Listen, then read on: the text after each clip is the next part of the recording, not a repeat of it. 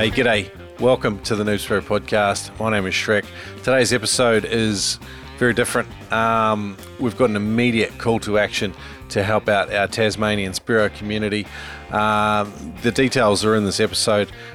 Sonny, Kaeo, Landon-Lane joins me. He's Freedive Tasmania, the first homegrown freediving instructor in Tasmania. Very cool young guy with a shop in his backyard as well. He just absolutely froths on the spearfishing lifestyle.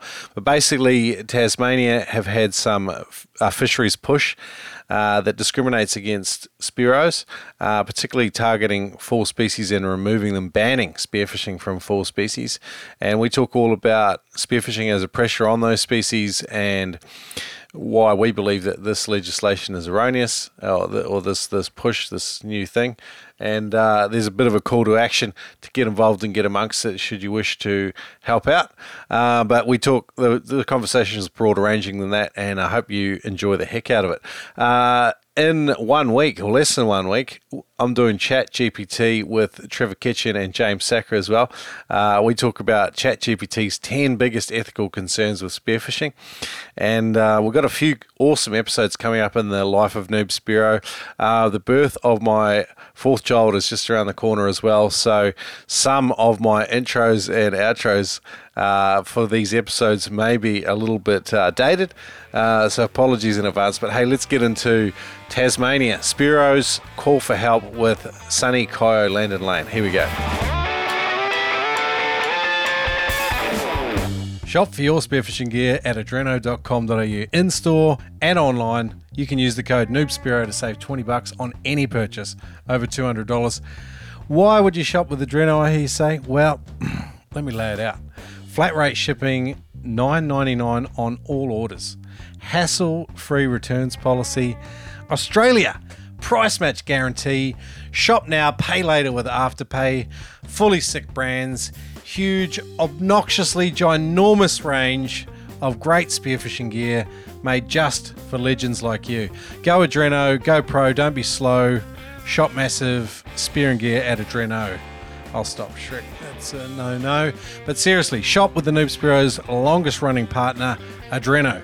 Head to adreno.com.au online or in-store at their huge mega stores. Use the code NoobSpearo to save $20 on any purchase over $200.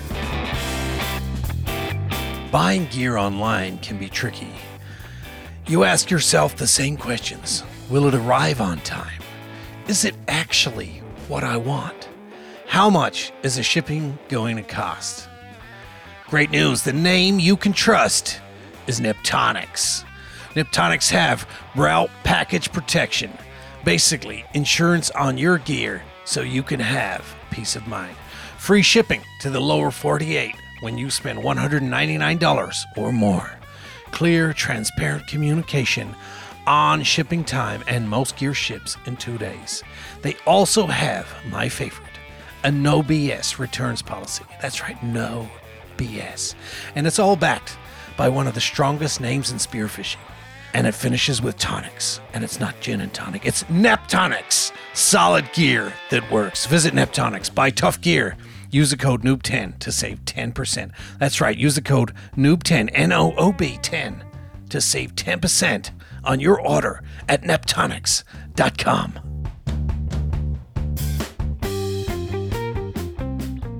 Hey, g'day Noob Spearo community. Today I'm joined by Sonny, Kaeo, Landon-Lane.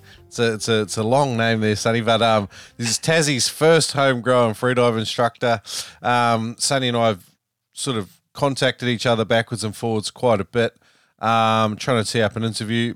We've had the added pressure though, at the moment of some legislation that's been proposed and it's being pushed through, and it's going to remove, if it gets up, it'll remove access to several species in Tasmania for the Spearo community there. So we had this added impetus to get you on today, Sonny. So first of all, welcome to the Noob Spearo podcast, and then it's awesome to have you, mate. Yeah, cheers. Thanks for having me on. It's I've been wanting to have a chat with you for a really long time. I've been listening to your podcast for ages, and man, there's some, you've had some great people on here. I feel pretty stoked to even be on here. One thing I love about spearing is that there used to be this perception that you had to do it in warm, tropical, clean water.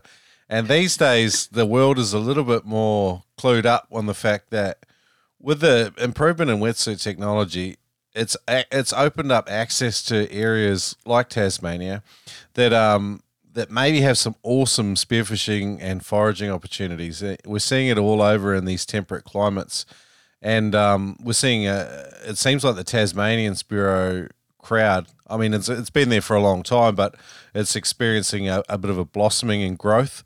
Would that be fair to say? Yeah, absolutely. I think like it's the Spearos were always here. They were always, doing stuff, but it was a pretty scattered community. When I was first having that real passion for freediving, I had no buddies down here, and I was spearfishing as well. But it was just really hard to actually catch up with people and talk to people.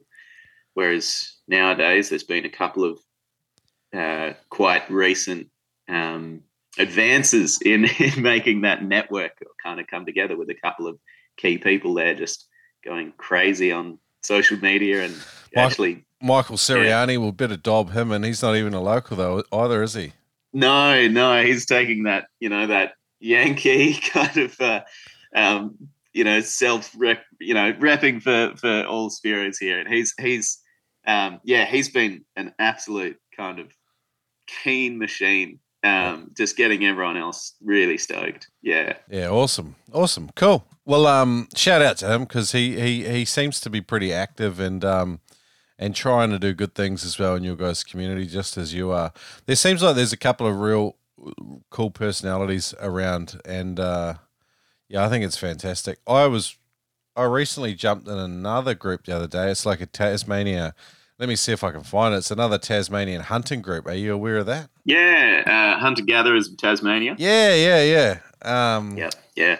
Like that's another really recent one that's just popped up, and it's the guy who started it is a Spearo himself, but he's not just a Spearo. And that's the same with a lot of Spearos in Tassie. They're not just Spearos. You got like Spear Daddy, Wade Bramich, who is he's a pig hunter in the seasons where it's right for pig hunting in Flinders Island, and getting deer and things like that. There's doing really amazing things with the food too. It's not just like, batter it, fry it. It's he creates art. Yeah. Well, that sounds like that Liam. He introduced me to that hunter gatherers as Tasmanian. That's what I mean about you guys have got a cool, lively community, and it seems to be pretty cool online too. Like Tasmania seems to have like a Kiwi vibe to it a lot of the time. Like there's like in New Zealand among sort of the Spearo hunting community, there's this real like back to basics sort of like, getting out in nature, immersing yourself, spearing, hunting, seafood foraging. What do you call it when you grabbing like mushrooms and stuff from the forest? Yeah, and, all that foraging. Sort of stuff. Foraging. Yeah, I love it. It's cool. Like sometimes us in urban areas, we can only look on and just kind of enjoy it vicariously through like YouTube videos and stuff. Yeah, and like Alone, that TV show that recently aired down here, and it's a dream that I think a lot of people have, but in Tassie, it's because we've got so few people and we've got so much wilderness here. It's a little bit more kind of, it's easier to do as a way of life. Let's talk about Tasmania. So, like, you've got like hundreds of kilometres of coastline, and I'd imagine you've got a bit of variety in benthos, like from east to west, north to south. Walk us through sort of a general overview of Tasmania spearfishing conditions. Well, look, my goodness, you've got so many different worlds here. That's kind of what I describe Tasmania the same underwater as out of the water. On the north coast, you've got very different rock veins, I guess. So you've got like dolerite, you've got sandstone, you've got granite, and it means that you get so many different kinds of kelps. You've got really low kelp canopies where the canopy in that little kelp forests, and kelp is probably a bit of a strong word to use here. Little red algae and green sea lettuces and things like that. They can be chockers full of life and full of fish and quite a high biomass. But they and it's they're at the same time, it's like looking over that.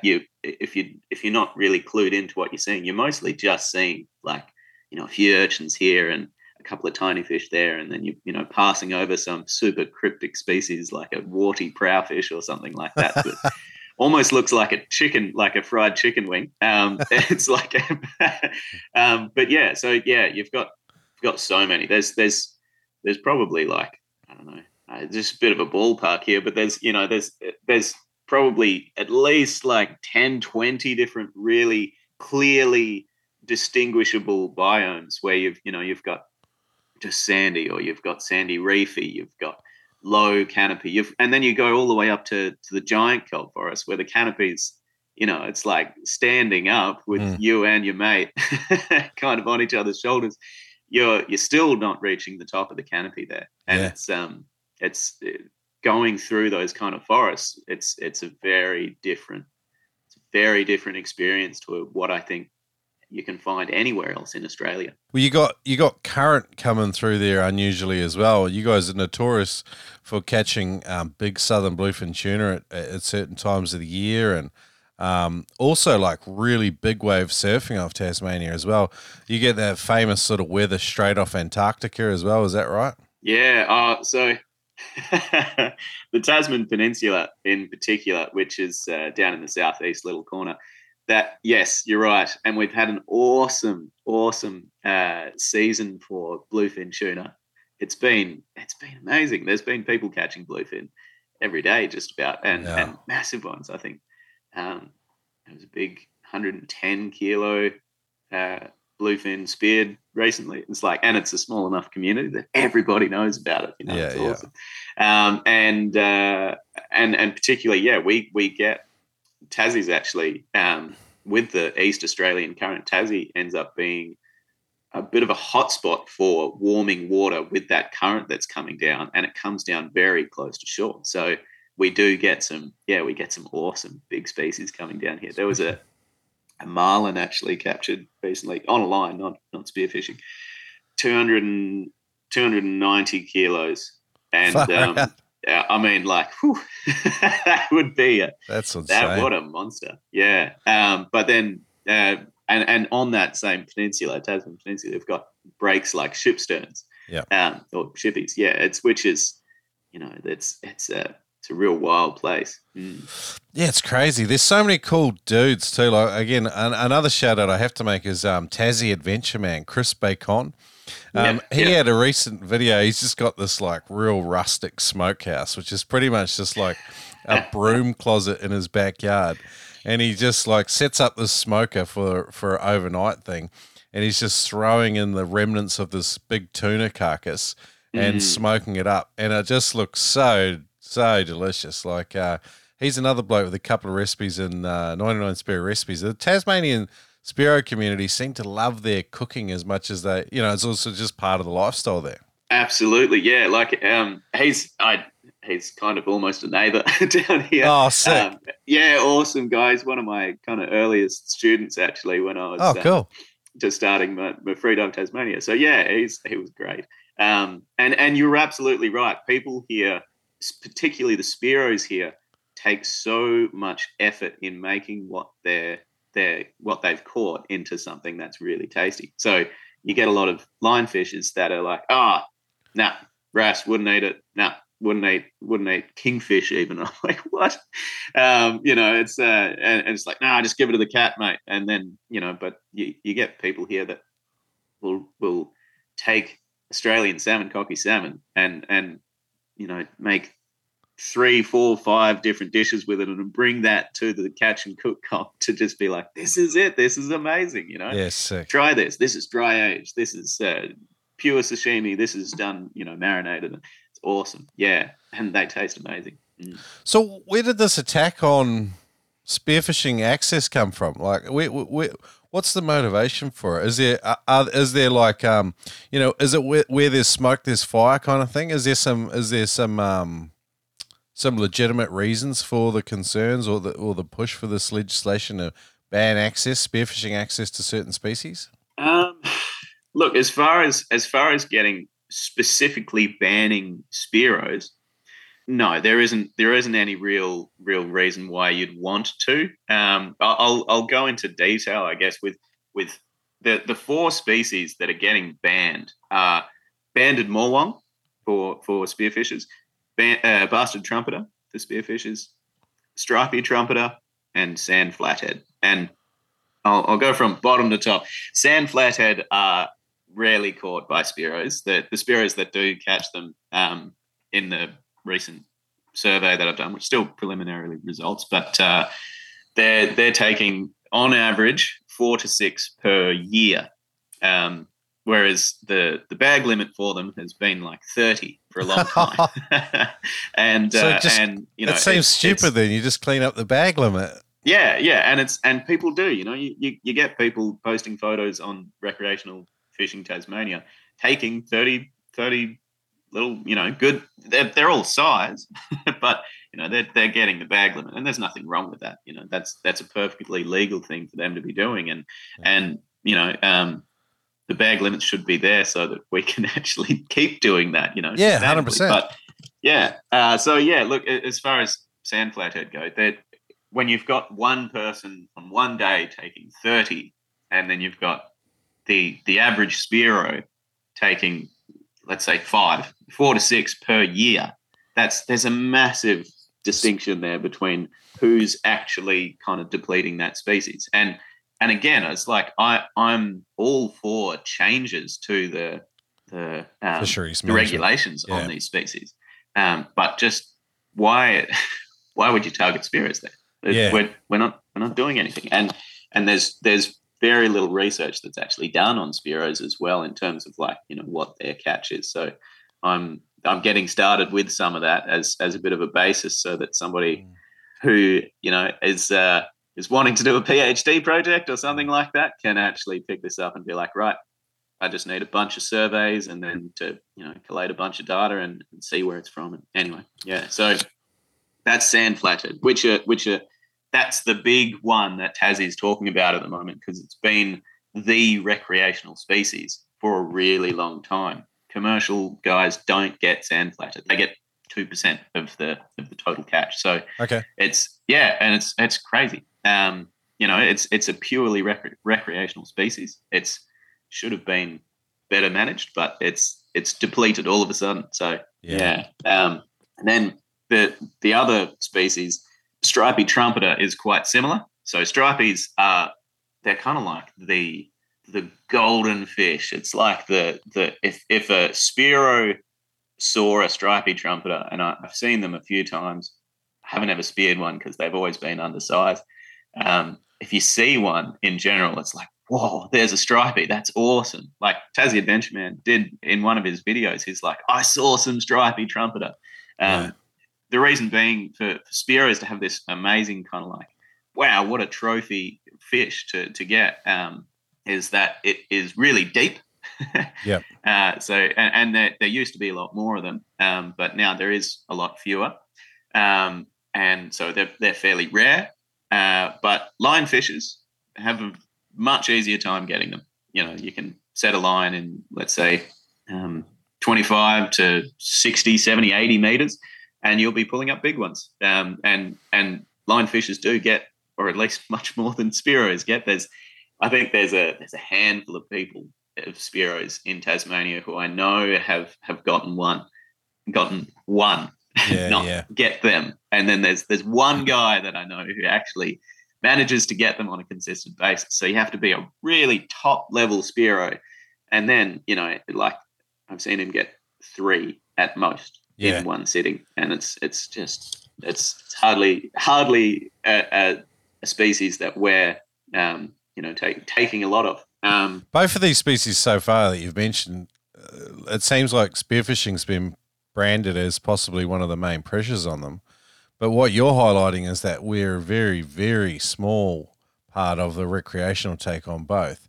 And you could solve the problem simply by having an extremely severe bag limit, i.e. even if you wanted to, you could say you're allowed one, Yeah. and that it sounds like you guys would still probably be happy with that. Whereas for flathead, which are a smaller fish, I think a lot of people would be pretty upset that they can only get one, but at the same time, having 30 is way too many. Why do you need 30 fish? Yeah, okay. But stripies are much bigger. If you got one stripie, you're feeding quite a few people. Yeah. And I'd imagine that and I'm not attacking line fishermen because I think that's a really stupid idea to attack other rec fishers. But however, absolutely. We've got to acknowledge our own form of access as a unique pressure and understand it and acknowledge it. But then similarly, we could do the same with line fishing, which is if they're deep fishing for these species, you'd imagine that there's a terrible attrition rate. There's no catch and release. You'd be bursting swim baiters every time you pull one up. And as well, to add to that, one of the main causes of dead fish is seals on the way back up, because seals love stripy trumpeter, and it's landing rate. So you might hook a really good one, but then it'll get chomped on the way up, and then you've lost your fish, but it didn't count towards your bag limit, Yeah. So you go and you do the same thing. I've heard of similarly with tuna as well, but I've heard of people, line fishers down on the Tasman Peninsula, going out hooking onto maybe 12 and getting less than half. Yeah. So you can tell that they're getting a seal mauling it on the other end of the line. So it's But again, look, nothing against line fishers. It's the only thing is I don't want to be discriminated against. Yeah. Which is not happening from line fishers. It's happening from fisheries. Yeah. I just love a functional and simple spear gun that I can trust when I pull the trigger. Killshot Spear Guns utilize the finest of kiln-dried Burmese teak. Killshot Spear Guns also combine American-made parts and fine craftsmanship to bring you accurate, reliable, and simple spear guns that you can trust, fish after fish. Get $30 off any Killshot Spear Gun at killshotspearguns.com. Yes and amen, Uber. That's $30 off American-made performance spear guns at killshotspearguns.com. I'm really sorry for this terrible accent. Brought to you by Ed Martin at killshotspearguns.com. Ocean Guardian is the world's leading shark deterrent technology, and the great news is they're now partners with the Noob Spearo podcast. You can save 10% on the Freedom 7 or Scuba 7 when you shop at Ocean Guardian. Use the code Noob Spearo at checkout to save 10%. If you want to go there, easy, super easy, go to noobspearo.com/OG, short for Ocean Guardian. Pretty original, eh? Pump in the code Noob Spearo and you'll save 10% on your Shark Shield device. Get into it, get amongst it. Ocean Guardian are doing awesome things for Spearos. Learn from the best. Adam Stern's courses at freedivingfamily.com are written and presented by some of the world's best freedivers and most experienced instructors. Lessons learned come from years of freediving and teaching at the highest levels and are now condensed and available for everyone. Go to freedivingfamily.com, use the code SPEARO and you get 20% off any course. Now there's Frenzel, Advanced Frenzel, Hands-Free Equalization, there's Mouthful and Deep Frenzel Equalization, even Bi-Finning Essentials. Get that finning technique right. It's the 1%ers that make the difference in spearing and allow you to have more time on the bottom, and you feel better even doing it. Go to freedivingfamily.com and use the code SPEARO to get 20% off any course. Adam Stern's courses at freedivingfamily.com. So, okay, well, I mean, we'll get into their motivations behind what they're doing maybe in a sec. I mean, maybe we'll be speculating as well. But let's keep going through the species list. So we covered off bastard trumpeter and the sand flathead. And stripy trumpeter and sand flathead we've covered. Oh, sorry. Yeah. So bastard trumpeter are that's like a Spearo's mainstay down here. They are very tasty fish. They are... You can't really catch them that easily on a line unless you're setting a net, which I don't think they take bait at all. taking them on a net, though, means that we're the only state in Australia that actually still has nets usable by recreational fishers. Pretty well every other state in Australia banned them decades ago, because it's not a very sustainable practice. It is a practice that people would be missing if they had to let it go, though, because it's something they've been doing for a really long time. But yeah, so that's the only real way to get bastard trumpeter, if you're not spearing for them. And similarly as well, the most IMAS has said that most bastard trumpeter are taken by recreational nets, followed by as bycatch in commercial nets. They're not a commercially fished species, really. And then so that does leave Spearos there to have some accountability, which is, again, it's fair enough. We want to be held accountable because we want to actually know why we're being held accountable. We want to have the data there. So, yeah, look, if it is the case that species needs to be banned, it should be banned for everybody, and it should also be, potentially, instead of banning it, just increase the size limit on it. There's a whole lot of other regulations that we can put into it, not just increasing the size limit, bag limit, seasonal closures, area closures. Yeah. So when you see these crude measures, and like you guys, again, it's just weird that they're saying no, not allowed to. So you guys are the third highest form of pressure possibly, and then their idea is just to blanket ban spearfishing for it. Like, hey guys, let's take off the third highest form of pressure, and then that'll somehow magically improve the numbers. It seems. It doesn't seem like a strategic decision. It seems like one made out of maybe possibly a dislike just for spearfishing in general. Yeah, and I think that is where part of these bans are coming from, really, because you've got fishing in general. Not that many people, comparing land hunters to fishermen. You're looking at the public perception of those people is like, oh yeah, hunters, they're pretty rough, pretty it's a brutal way of killing things. Fishing, though, that's nice. You do it with your son, your daughter, and it's a family kind of friendly thing. You're still killing fish.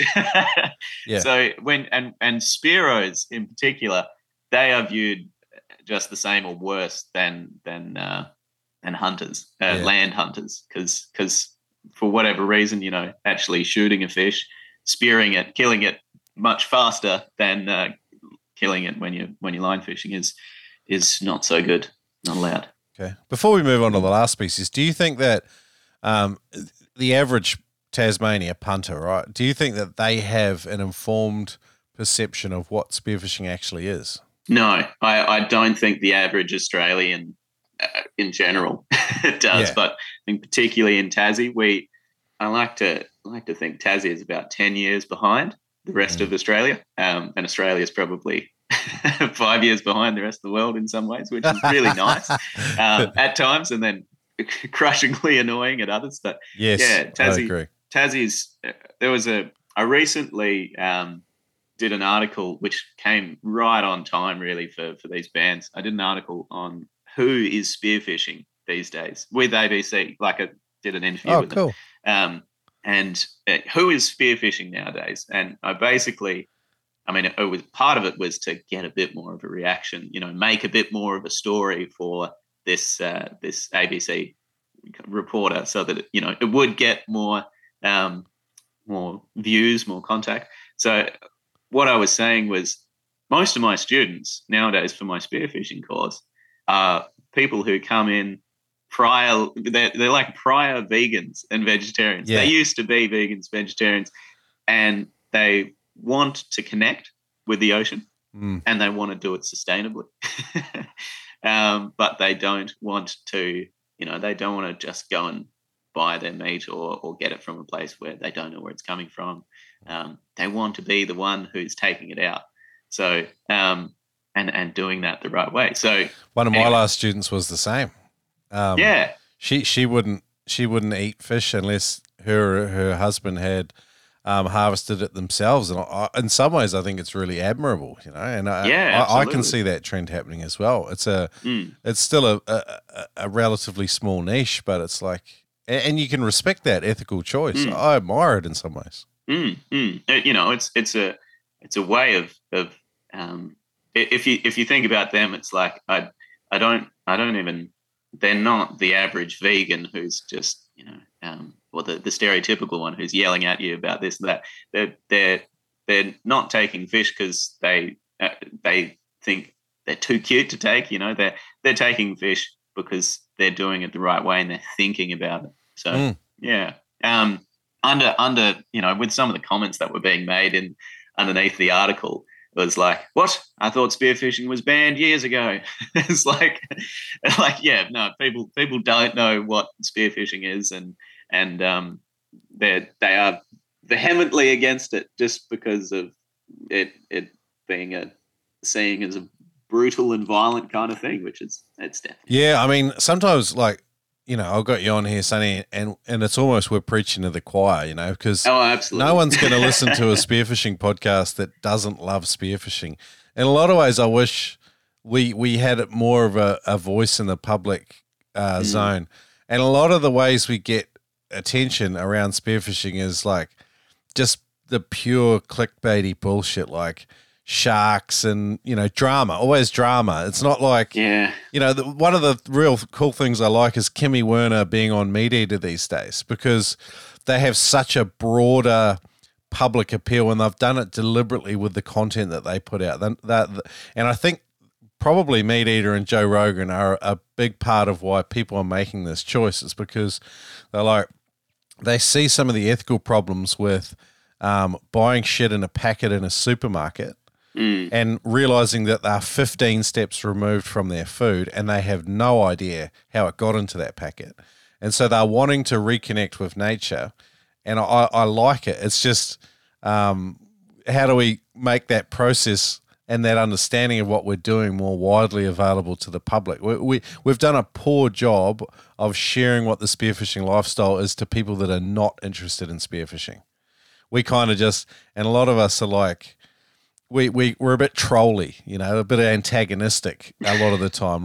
And I see it and I understand it because it's like, you're not going to make the effort to understand what we do. So you can get effed and here's a cheeky jab as well. Yeah, I see that too. I definitely see that particularly on social media. You don't see it in real life because you don't get those. Yeah, exactly. But unfortunately, real life doesn't scale sometimes either, as you know. No. You can influence the 3 people that you meet on the beach that day, and that makes a huge difference. But that's different than influencing, even the population of Tasmania. Well, but particularly it is. Tassie is a slightly different place where when you do go to the beach, if you go to Bishano or let's say Greens Beach in the summer on the north coast, Bishano on the east coast, or just Blackman's Bay down in the south coast, there's going to be a fair few people out there on a holiday, and if you take your spear gun out there, you're going to get some looks, but also a lot of the looks are going to be like, what? You're just arriving in a in a sedan. You're arriving in a Subaru Forester. It hasn't even got lift kit on it. What I was expecting there to be like some massive, dead bull head up the front and all kinds of violent stuff. But it's you, particularly in Tassie, I think because it's a small place, there is less trolling down here. You see a lot less. You see a lot more respect and a lot more of an effort from everybody trying to talk to everybody in a way that makes for a good discussion rather than just this is shit and that shit and fuck you. There's that. We're gonna have to bleep that one. Sorry. There's something to that too.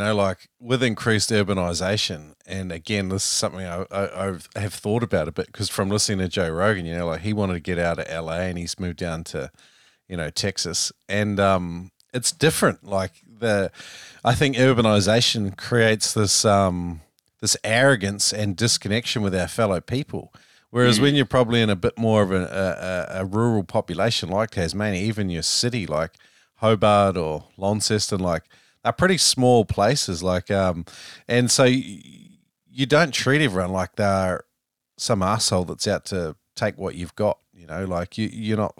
I don't know. It's you're not all crowded into a friggin' cage, I guess. So people are probably a bit more cool with each other, generally. Yeah, and I mean, for some people, Tasmania does feel like a cage in the fact that you can go wherever you want, but wherever you want isn't that far away. But it's there's pros and cons to being stuck, knowing that you might bump into your ex-girlfriend or your mother-in-law, and you can't avoid them. But it's actually something we have to do. I often say to people, just make sure if you're gonna date anybody here, just make sure they're not your cousin first. There's a lot of Aussie folklore about that too, from the other states and territories about Tasmania for sure. Yeah. So talk about this last species that they've kind of zeroed in on.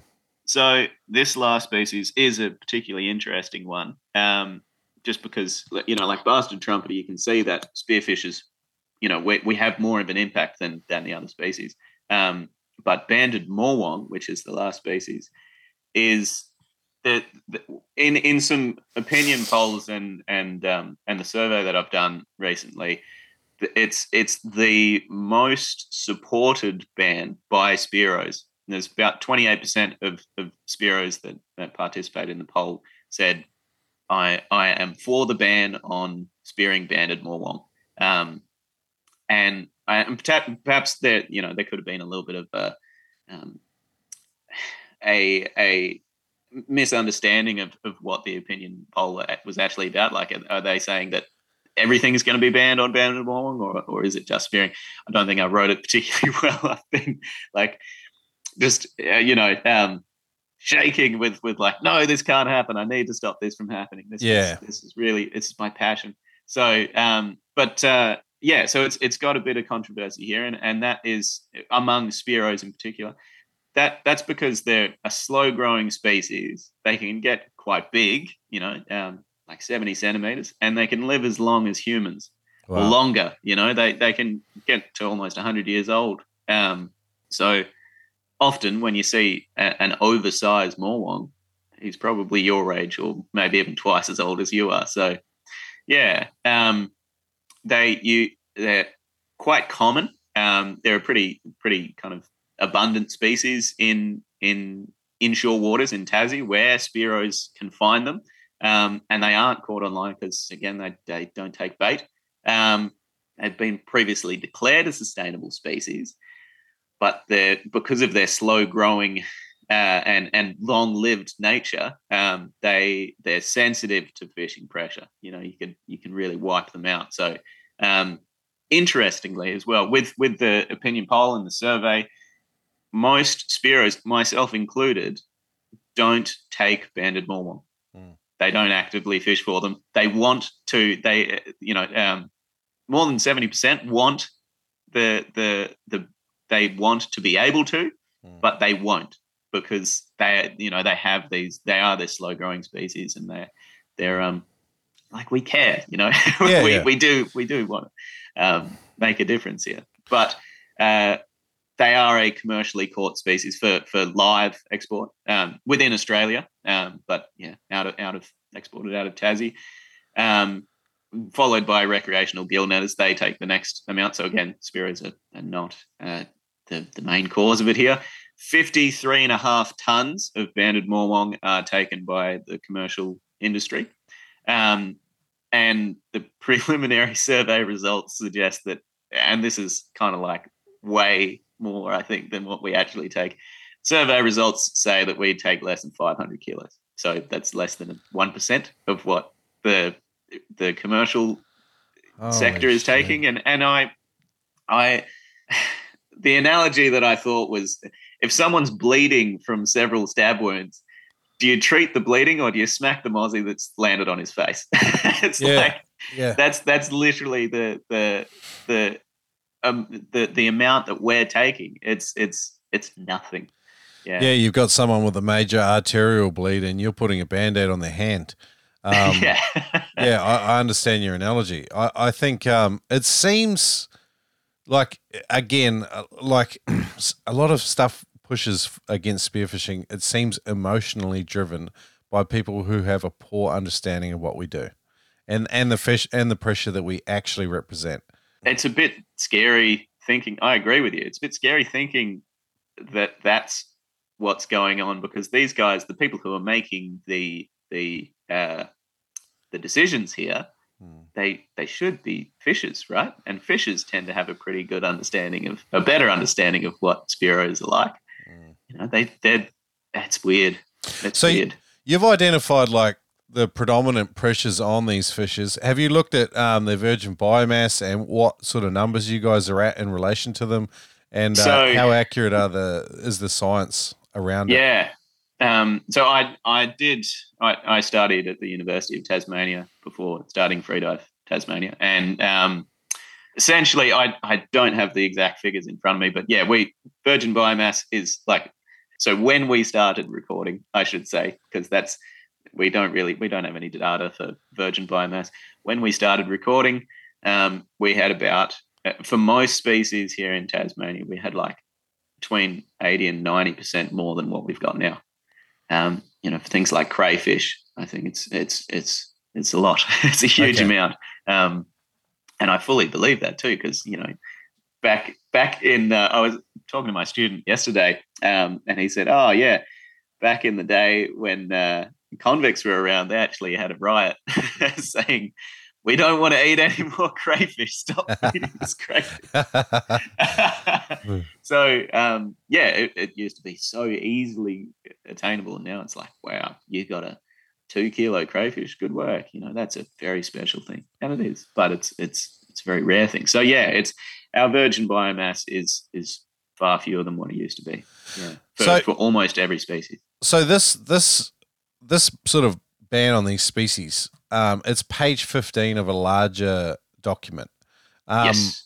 Are there sweeping changes throughout for all forms of fishing, or what's happening with this? Who's tabled this document? The main changes that are happening are geared towards sand flathead, because that is the number one recreational species to fish for in Tassie, and it's been, you know,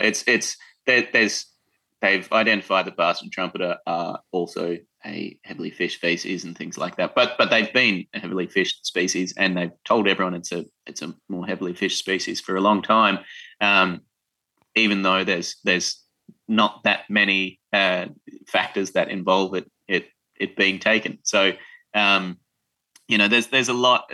There are other changes in there, but the whole reason why there's a big fuss getting kicked up about this is that sand flathead are having seemingly drastic changes to their recreational catch. So they're increasing for line fishers, not for Spearos. They're increasing the size limit to 35 centimeters, and I think they're decreasing the catch limit. I can't remember exactly what it was. I don't really mind too much, because I think those kind of regulations are great. You know, they're the ones that are actually going to help this depleted fishery. Yeah. So often the response of government to certain things is to pick on the least represented people.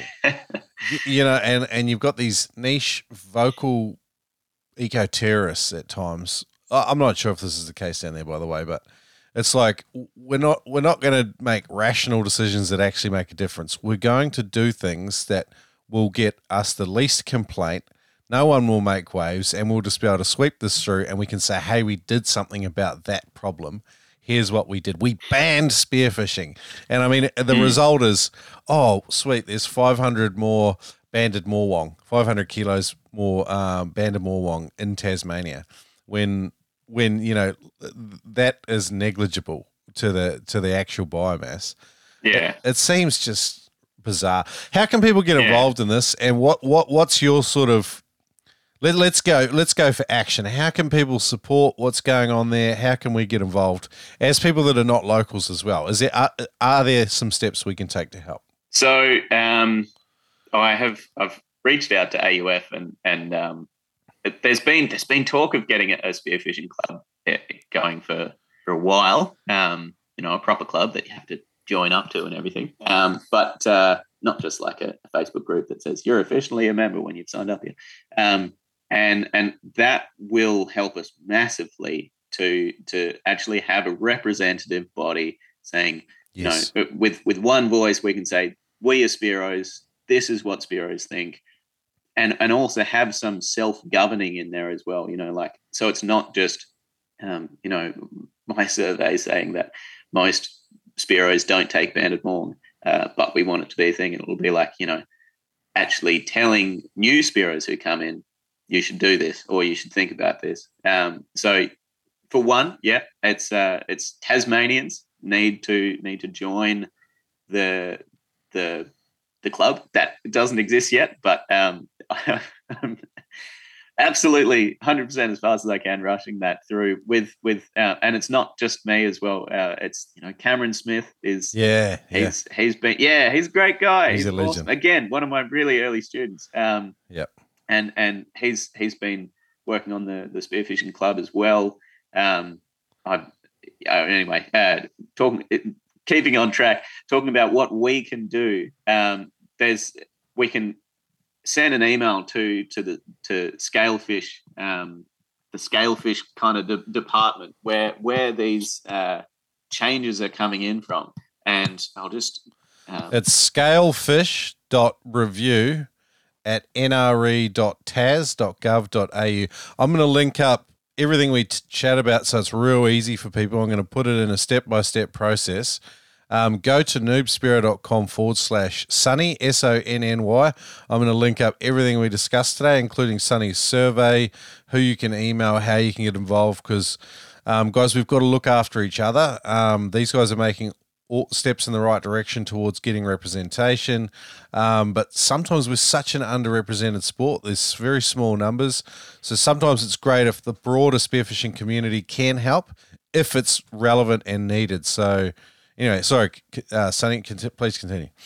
Oh, well, yeah, I mean, that's a big one, particularly as well where I'm making a petition later this week so that once the survey results are made available, there's as well we're going to try and lobby the fishermen, not the fishermen, the fisheries, say again, the fisheries department. Yep. Yeah, the fisheries department to actually get their to not just as a whole lot of little emails, but also as one body saying like, we don't want this. This is important to us. So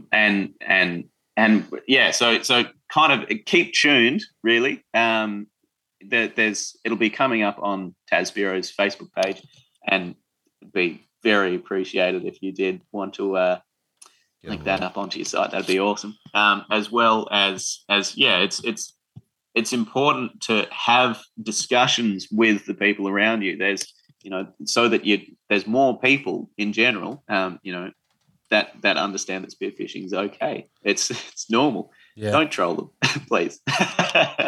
And apart from that, there is actual for people in Tasmania, there is meetings coming up where fisheries are having public meetings where you can go to and talk to them and actually, get more information there and put your own word in as well.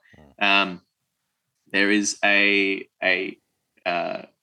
I'm making a major review that will be submitted before the May 29th. It'll be probably submitted in the first couple of weeks of May on the proposed changes, and that will be the big one to kind of that we'll all submit together in a way, just saying like, this is due to these factors and this research which should have been done a while ago, that you should have done before you started making these bans, that we've kind of had to do in a bit of a hurry, shows that we shouldn't be banning Spearos from this and that and the other.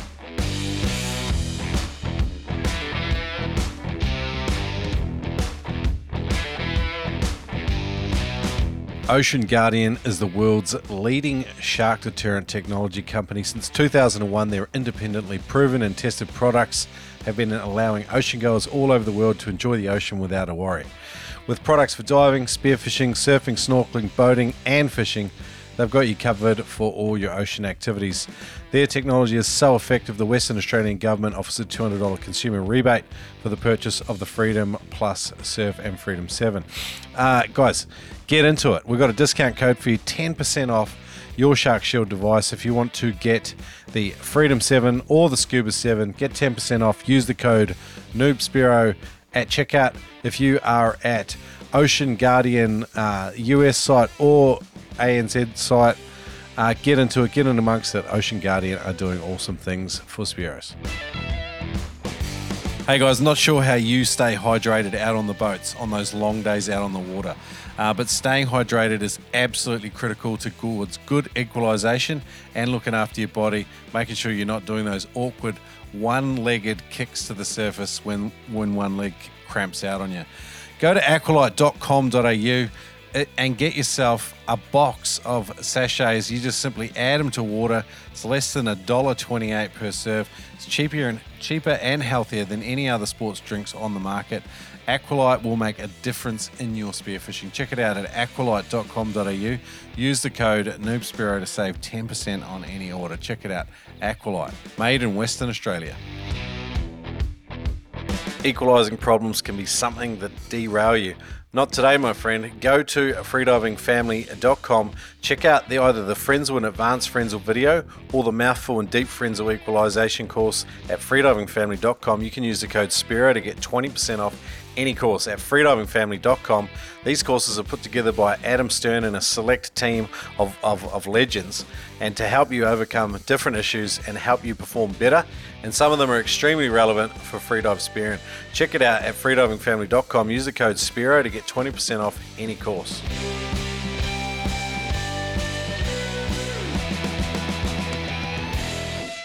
And sorry, I better get back. Your preferred name, is it Kaeo or Sonny? Because I feel like I wasn't going to pull you up on this. It's Kaeo. Kaeo.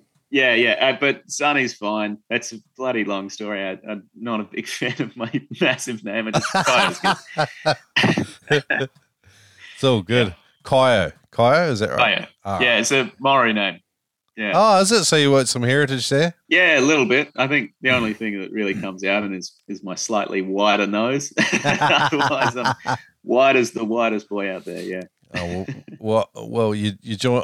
I'm also part Maori as well from my mum's side of the family, so it's funny. We're all bitses these days, spread out all over the place. So it's good. Oh, good man. So I'm going to link up what we chatted about in under noobspearo.com/Sonny, even though we're calling you Kaeo now. That's all good. But then there's going to be a whole bunch of stuff linked up in there with a clear sort of pathway if you guys want to help and get involved, and please do, because we just got to stand together sometimes, and because we're such a tiny lifestyle sport, but for those of us that practice it, we know that the vast majority of us are active conservationists. We have that mindset, we want to be reconnected with nature. We don't want to destroy the resource. We want our children to go back out and do the same thing that we're doing. So, and I think sometimes with these negotiations, you've got to be part of a realistic picture, which it sounds like you guys are. You're already self-identified a couple of species that are vulnerable to the particular pressure of spearfishing. I mean, that's all we can do, and be part of a constructive process to make our fisheries management better. Sometimes there's nefarious intent, but I legitimately think sometimes it's, Occam's razor. It's just the simplest explanation. It's probably not so nefarious. We're just low-hanging fruit. It's like, hey, let's ban spearfishing because no one will make a fuss, and then it feels like we've done something about it, whereas really they've done stuff all.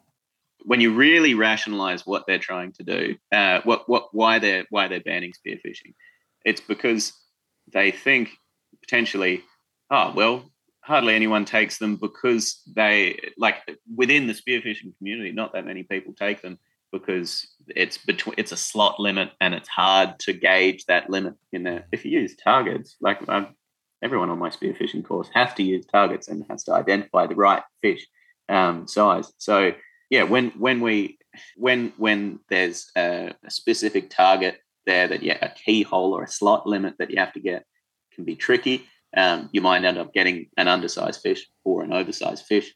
Also, with different species, it's like, oh, well, I thought that looked like a 35 centimeter flathead, but it's not. So now I've messed up. Slot sizes are there's massive argument about the efficacy of them as a management tool. Due to the larger ones being either male or female and eating all of the smaller ones, and then they're not able to breed anyway because and so sometimes we can, through our management process, it feels good what we're doing. A little bit like banning a species off the list, but whereas we can create an imbalance in our local ecosystem and unintentionally actually make it worse. And this is why fisheries management needs to be done locally and have all different stakeholders with different knowledge involved.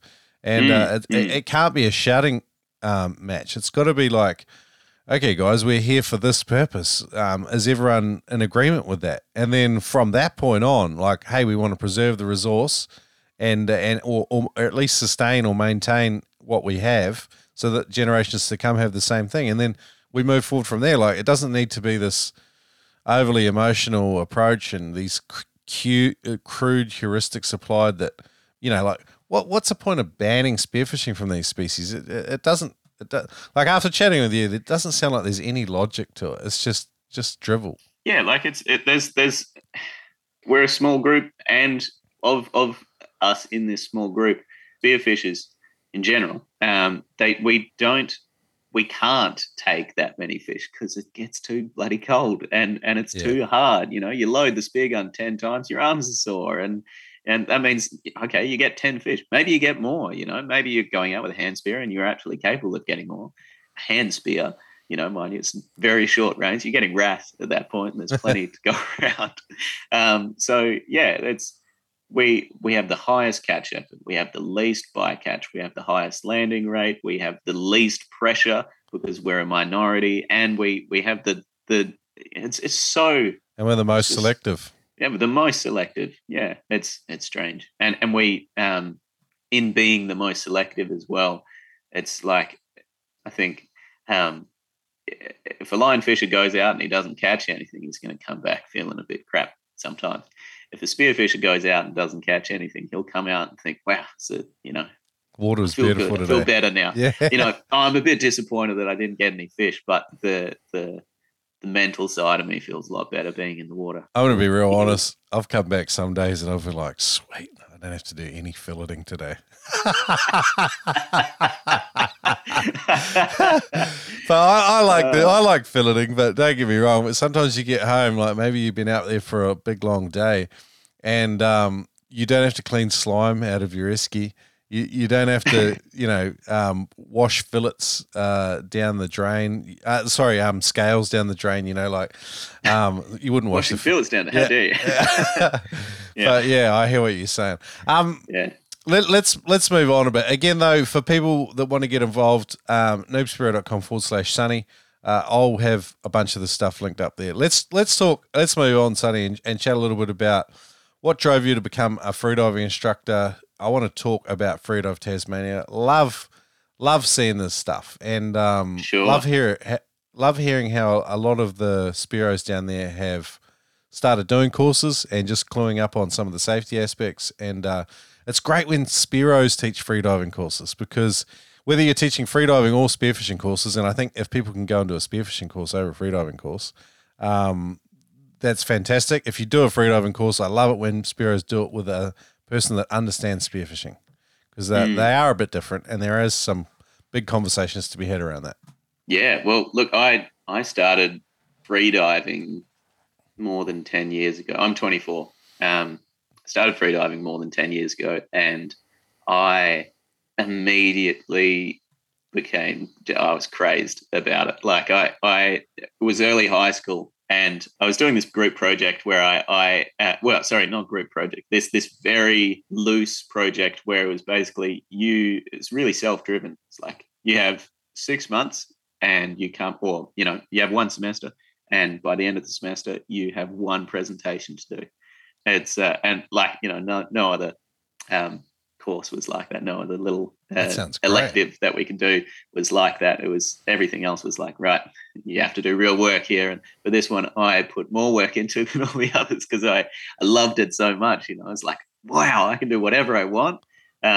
So I ended up getting into the deep sea, and then I changed my project a few times, and ended up with freediving when I found out that it was really a thing. And looking at how freedivers, how deep they go, and how it changes their physiology. Particularly the physiology really interested me as a 13-year-old kid. Lungs getting crushed to the size of Coke cans and then coming back up. That's insane. And when I started practicing it, I was like, wow, this makes me feel really good. Particularly as a 13-year-old, it's like there's a lot happening at that time. So I started holding my breath a lot. I was waking up, doing some stretches. I hadn't ever done yoga in the morning or anything like that, but suddenly I was doing some quite advanced breathing or breath yoga stretches like Uddiyana Bandha, pulling in my stomach, and Kapalbhati, and also doing a lot of O2 tables in the morning. I had a headache that lasted through breakfast, and then immediately after breakfast, the headache would subside, and I'd start holding my breath, doing apnea walks on the way to the school bus. And obsession. It was a huge amount, yeah. And I did get better and better. I was definitely overtraining. I had no idea what that was. But yeah, I'd hold my breath on the way to the school bus, hold my breath on the school bus, get to school, go to class, hold my breath. And lunchtime's around, I'd hang out with my friends for maybe half of it. And then in the other time, I'd just go into the library and study freediving and hold my breath. And then go back home, again, holding my breath on the bus, and then on the way back up. Just always holding I do CO2 tables right before sleep, which would absolutely knock me out and make me feel really blissful.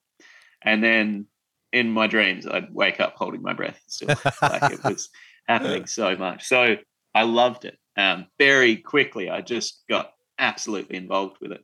And I had a look around for freediving courses, but I was too young.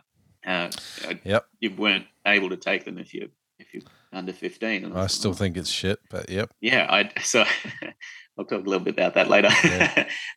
I started, I started doing all my own deep research into it, looking at what different techniques I can use to really get a very long static. Because at that point, 13-year-olds can't drive cars. So I was doing so much of my stuff was purely static based rather than other kind of techniques, just because other disciplines, just because you can do that anyway.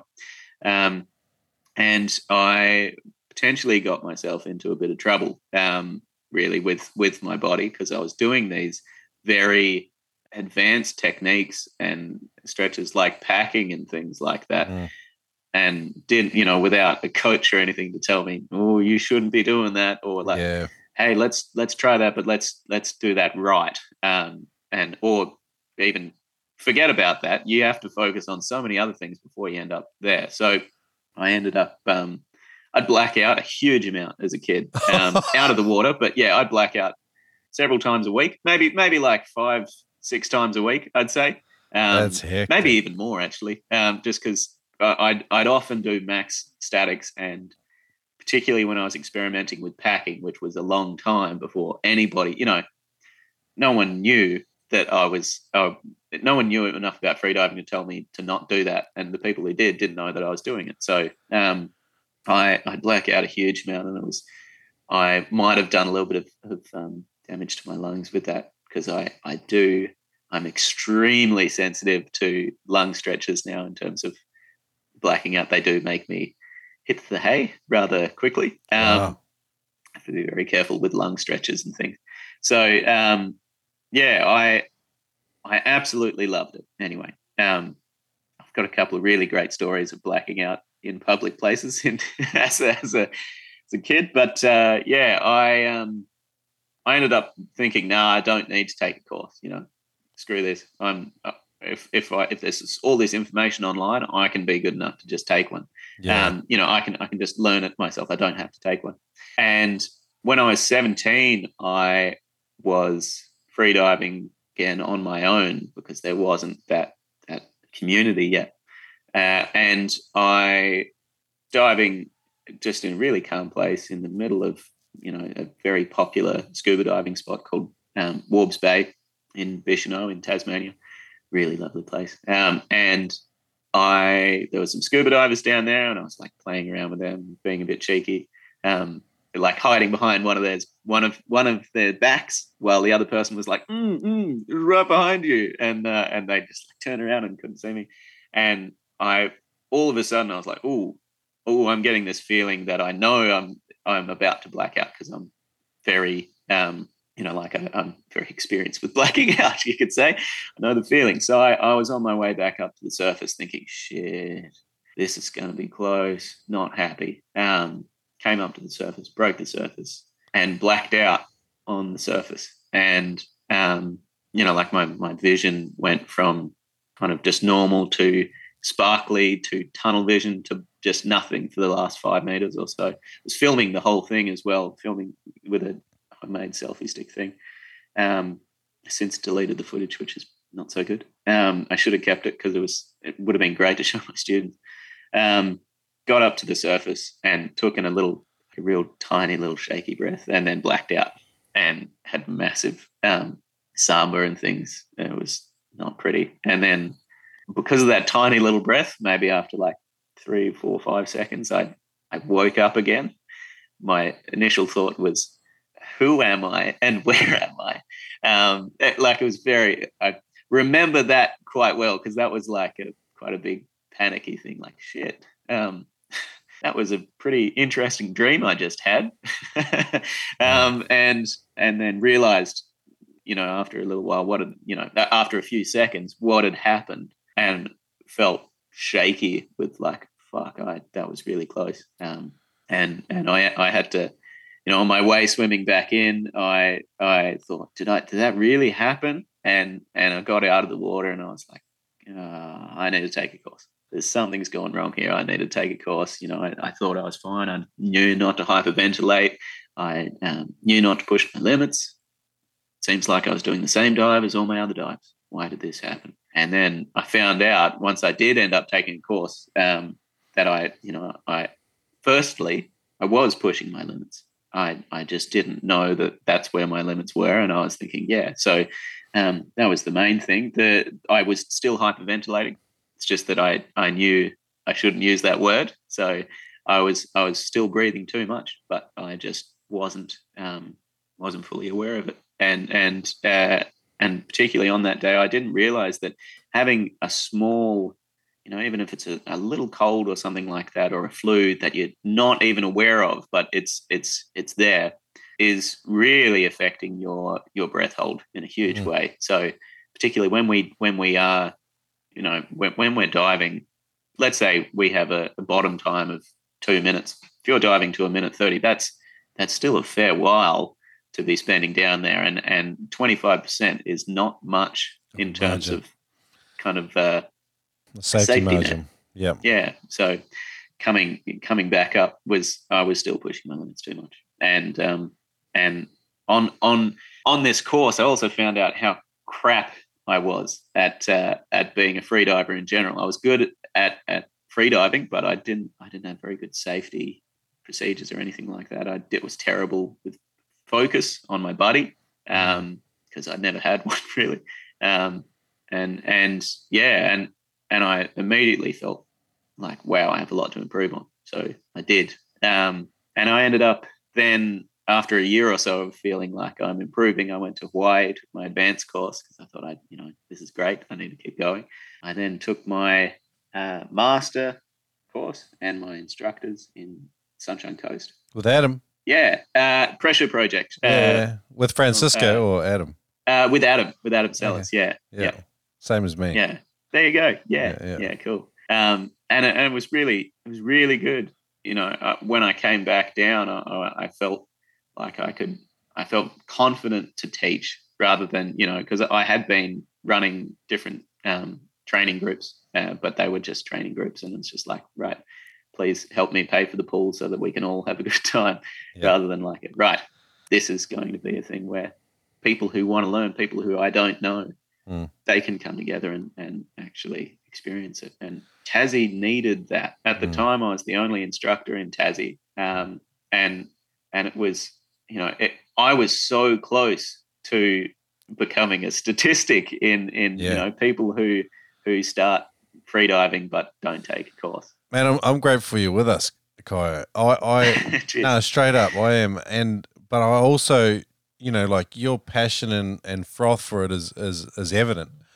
And because you've done everything wrong, you now have a great framework for teaching others, and a great bit of life experience. And even though you're 24, you've packed a lot of bad and maybe unwise diving into that time, and that's given you probably a really cool take on how you teach your students. I think there's a large proportion. Well, no, sorry. There is a small contingent of older divers that really dislike freediving courses. Possibly not in Tasmania, but they're plenty here too. Okay. Well, and they will tell you the same heuristic. They'll say never longer than a minute, and dive under 15 meters. And when you're starting, you start at 10, never more than 10 meters, and you add a meter per year for every dive for every year you've dived. And they have these heuristics to help us overcome some of these poor decision-making things that a lot of people that have great ability and possibly learn at more advanced knowledge early, they have these things that just sort of help. They think it helps young people. But there's guys like you and me that we're a bit, we fancy ourselves that self-experimenter. We're going to get in and we're going to have a crack and we're going to see what we can do. And those crude rules are not enough to keep us contained because we want to know why. And there's a whole generation of guys that do it. And so we have to do a freediving course so that we understand all of it. And that's why I like freediving courses that are taught by Spearos, though, because we have a far greater understanding of the context of how we use these techniques.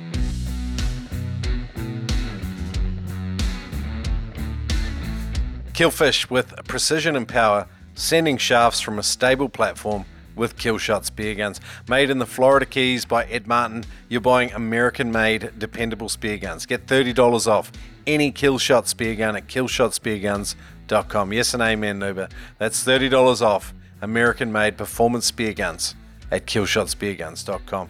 It says if they're in the shop or on the phone, they can cash in by saying, "Crikey, mate," or the Noob Spearo podcast sent me. Check them out at killshotspearguns.com, based in the Florida Keys. In the world of freedive spearfishing, there's no magic breathing technique that's all of a sudden going to get you down and shoot massive fish at depth and holding big bottom times, but there is a way to do it safer and smarter, take down more fuel to maximize the time that you have there. Learn at noobspearo.com/TED with Ted Hardy from Immersion Freediving. If you take down more fuel, you can stay for longer. Learning to take a bigger breath is not such a big deal. Ted breaks it down for you with a free online course at noobspearo.com/TED. Take down 20 to 30% more air just by learning how to take a full breath. Again, learn how to do it free at noobspearo.com/TED.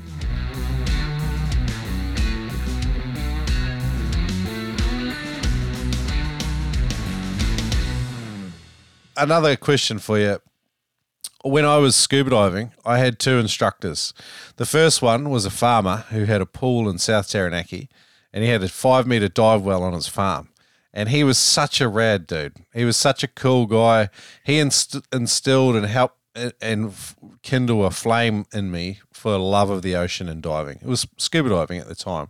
But we also did a bit of free diving, and with very little training, by the way. I think in those days you got given a free diving qualification when you did your scuba diving. And then I switched over with another instructor and went through to master scuba diver instructor or something with Paddy. And this guy was at the back end of his career, and he was purely just trying to make some money before he retired. And he was so strict and boring. He squeezed the life out of the joy of the underwater world and teaching and stuff. Having had the experience you've had, right, with blackouts and seeing people black out and hearing all the stories, how do you find this medium between like froth and then actually giving people a tangible amount of wisdom to make their own decisions in a smart way about, diving and stuff? I tell all of my students, especially my Spearos, or spearfishers who are taking a freediving course rather than Spearos taking a spearfishing course, that it's okay. I'm not going to yell at you for diving alone. If you dive alone, that's purely on you, and particularly in Tassie where the network is still building itself and the weather windows are, not always when your days off are happening or when your mate's days off are happening. I tell them, I'm not going to get mad at you, but you need to know the risks. You need to make your own decisions there about how you go out. And at the end of the day, no one is going to wake you up if you don't take a buddy. You are not going to wake yourself up if you do blackout. And it's something that I like to think. I think the way you get those old folks to change their minds is to scare them. And I can't scare them. I can show them some messed up spearfishing blackouts and things like that, where it's like super close or something like that. But in the end, the way that they get scared is they make a mistake, but it's a mistake that they don't get punished for. So Cameron Smith, again, one of my students, was he used to dive a lot more on his own. And this one particular dive, he was diving with Michael Sirianni. So these two guys diving with each other. One of them shoots a fish. The spear gets stuck underneath a rock of the cave, and the line wraps around his fin. He's caught there for a moment. He's tangled. He panics. It scares the shit out of him. He looks down, and then he sees that he can just kick himself free. He goes up to the surface. He's okay. But from that point on, Cameron never went out without a buddy, really, or without making a big effort. And if he did go out without a buddy, it'd be, it would be a really shallow dive where he's hardly, free diving at all. And that's important. That is the kind of experience that will absolutely change your mind. And it's something that, you talk to somebody else who hasn't had that experience, and they'll say, oh, well, but, he should have just got his knife. I would have just got his. No, it doesn't matter. You're not going to feel it the same way that he felt it unless you were there yourself. And I guarantee, even if you did have to reach for your knife, that's already too far gone. By the time you reach for your knife, you're not calm anymore. A lot of the time with Spearos too, like you might have spent a bit of time on the bottom. The fish finally comes in, you take the shot, it holes up, you go for the fish until you're at the back end of your breath hold, and then you go for the surface. And then, unfortunately, like we're on a single breath of air and stuff happens. And so, look, our main risk mitigation strategy is having a buddy who's active and watching us on the surface. Who's focused, focused on us. It's something that I say to my Spearos again. It's like the rules say that, you have to have one up, one down. You have to be always looking at your buddy if they're diving. And it's like you need to know where they are at all times. Yes, you do. You do need to know that. But you can dive with them. You can go. That's just ridiculous. And you can, provided that you are focused on them and on something else. What you're doing, you know where they are. You can go diving together. You can get more fish than if you were diving alone. So I still find myself sometimes when I go out, if we're diving shallow stuff and I'm with the guys I know, sometimes I'll be honest, we separate out. But then if we're diving any sort of challenging stuff, the group comes back together. I find for myself, because I'm quite capable of doing both, like just going out and wanting to hunt by myself, and, it's great having people not spook fish around you. But the other side of it is if you just shift your mindset towards like taking pride in the fact that you're watching your mate through a whole dive, and then as he's coming to the surface, like, and you shift your internal reward system towards like, hey, I'm looking after my mate You know, that's my metric for success for the day, is just like making sure that he's all good and he goes home to his wife and kids. Like, but it's a shift in mindset, and it's hard too when you're diving with someone who's a bit selfish or whatever, and they are never there for you, and you're forever chasing them. But sometimes it's just like, and then they may shoot more fish than you because they're diving really selfish. Yeah. And then if you compared yourselves with just how many fish you threw on the boat, like it's the wrong metric, because it's like, well, I looked after you and you were a douchebag to me. You threw 3 fish over the boat and I threw over 1. But hey, like I actually looked after you, you know, like, and then we, you know, like, I don't know. Sometimes it's just the things I think about when I'm out there. But I also sometimes just swim off by myself as well, and I can, you know, I preach hard, but yeah, but you know, when you've been doing it a bit longer too, I'm not giving myself an excuse, but it's a choice, and the other guys I'm with make the same choice. I think you've got to have a bit of a frank discussion about it and come to an agreement. Because if you go off by yourself, you're taking 100% responsibility for it. You don't have a risk mitigation strategy, and you're not looking after your mates either. And really, there is no actual risk mitigation strategy that you can have when you are on your own. I've heard lots of, again, like with that, you know, having those rules there, those old folks having the rules of like, well, you have to, you know, only dive below 15 meters and things like that. Like when I blacked out, I was diving below 15. But you know, I've heard rules that are like, or not, mitigation strategies that are like, oh, if I feel myself starting to black out, then I'm going to hold my weight belt instead of keeping it on me. I'm going to hold it there, and if I black out, I'll drop it. Float up. You're still blacked out. You're not going to wake yourself back up. Doesn't matter. Cool. You're on the surface. Easy to find your dead body. That's it. And I think it is. You're putting the responsibility of your life onto yourself, but you don't realize that your life is not just yours.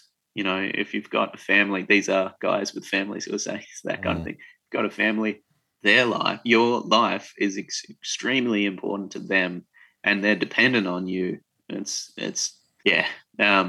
very important to know the risks, and if you are going to take that responsibility into your own hands, then you do it as best you can. And I go to the pool on my own. I go to the waterhole on my own. I go jump in the water on my own sometimes. But yeah, there's no way I'm free diving like I do when I'm with buddies. And it's something that's different for everybody, but you really do have to watch it. Yeah. Share with me a frothy moment for you, like a hunt that you remember, or a dive that just stands out to you. Honestly, I think one. It wasn't a spearfishing one. When I went to Hawaii. I went to Kauai, and which is one of the westernmost islands, and I made my own hand spear over there out of a Walmart like prong head, paralyzer head, and a long bit of metal that I found in a tip yard somewhere, and then and also the rubber band that you get at the back. It was also from Walmart, and it was a very interesting little kind of contraption. And there was this one place called Tunnels Beach, which the road, it was just after some massive floods, like 2.5 meters of rain or something in a day or less. Wow. Yeah, crazy. And there's so many houses that were, you know, destroyed, buildings destroyed, roads destroyed. So I grabbed a kayak and paddled around to this place called Tunnels Beach, which was off limits because you couldn't get there by road. And I jumped in the water there without fins because they were too much to carry and to hang on to. When you're in this tiny little, basically not much more than a kid's kayak, it was maybe like 3K paddle. It wasn't that far, but it was like far enough. Didn't want to have to carry too much extra stuff. Yeah. So, and then I walked along the beach, found this place, that I knew was really good. I'd heard just, oh yeah, it's got nice diving there because there's tunnels, and I didn't see any footage or anything. I just thought this looks good. So I went underneath, looking for these tunnels, and like, it's so shallow. And I saw this crack that just seemed to drop down. I was in maybe half a meter of water, still standing up, and looking down, this crack it seemed to go down a very long way. So I thought, well, I'm going to give it a bit of a go in there. I stuck my head in, looked underneath, and I went down into this crack, saw the light rays curtains coming down on top of me. There was a beautiful shark in this cave that opened up. It was one of the lava tunnels. And I thought, this is awesome. I swam along here just with my hand spear and my no fins through this cave, looking for the next patch of light that would kind of come through and show where the next, place I could come up was. And it was spectacular. I ended up seeing some GTs that day, but there was no way I was going to go for them with my little hand spear. That was full metal, very heavy. I was using it as a weight belt more than anything. But I ended up just, that whole trip out there was really amazing because of the how I felt so proud of my hand spear, and then how blown away I was about this beautiful place that was out there. And I feel like that was on my own as well, I should add. On my own, without fins, not too many, not easily accessible by anything really. It was kind of remote, even though it was just off the beach really. That was one of my favorites. Yeah, it sounds like a distinct memory. I can relate to your story. Kaeo, man, I've had a magic chat. It feels like we haven't even scratched the surface on like your time in the water. I did want to briefly touch on Freedive Tasmania. You also have a spearfishing shop there at your place. Is that right? Yeah, I do. It's so I started Freedive Tasmania because I wanted people to be able to get qualifications all year round. I was working for a dive shop for a bit, but the manager didn't care about freediving. They gave me one course basically, and then I was waiting. I just thought, nah, screw it, I'll start teaching on my own. And the price was also very high. I didn't really like that, so I thought I want to make it accessible, because the 17-year-old me that almost blacked out, almost died, did black out, would have wanted that access there, that year-round access in particular. So that's why I started Freedive Tasmania. The shop I started very recently as well, because Tassie doesn't have a good spearfishing freediving shop. It has Spearos and freedivers there behind the counter who've tried all the gear, who actively use that gear themselves often, rather than like, I go scuba diving, 99 times out of 100, and then one time I do go freediving. I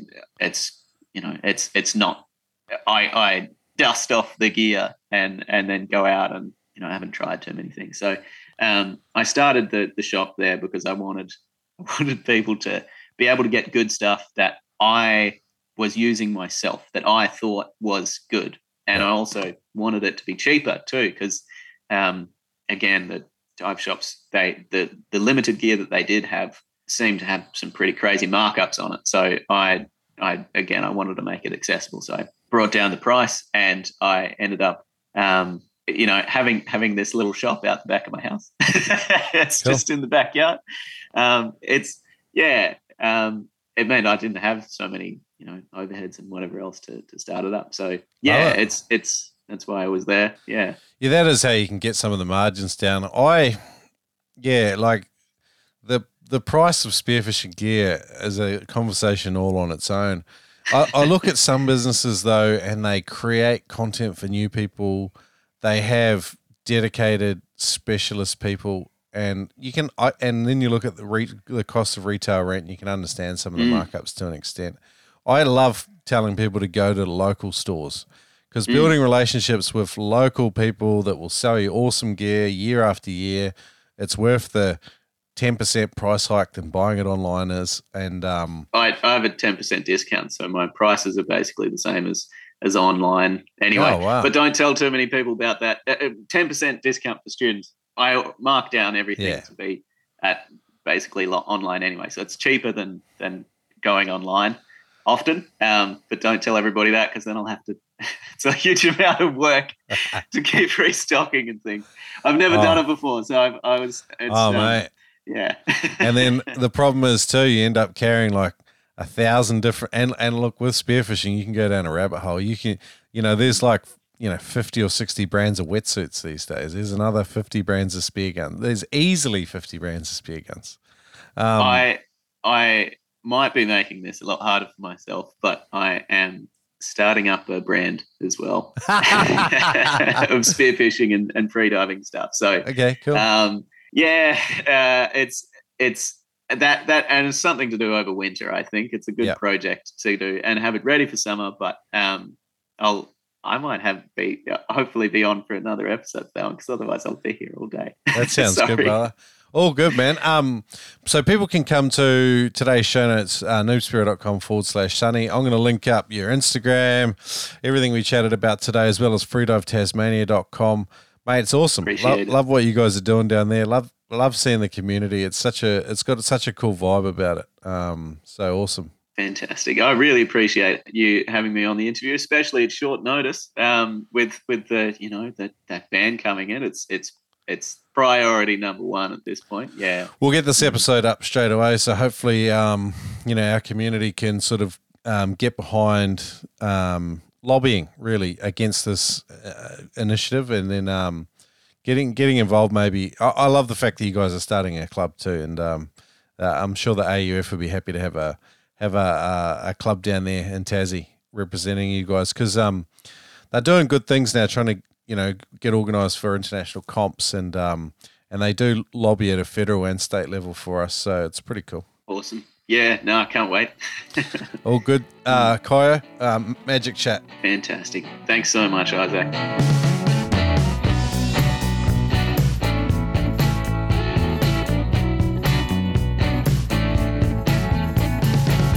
Hey guys, hope you enjoyed today's interview with Kaeo. Had an absolute blast. Freedive Tasmania.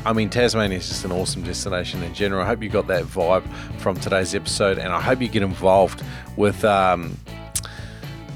helping to fight this legislation. So go to noobspearo.com/Sonny and get amongst it. Get amongst it, my friends. Come back in 1 week. We've got ChatGPT. Discussing that with Trevor Kitchen, James Sacker.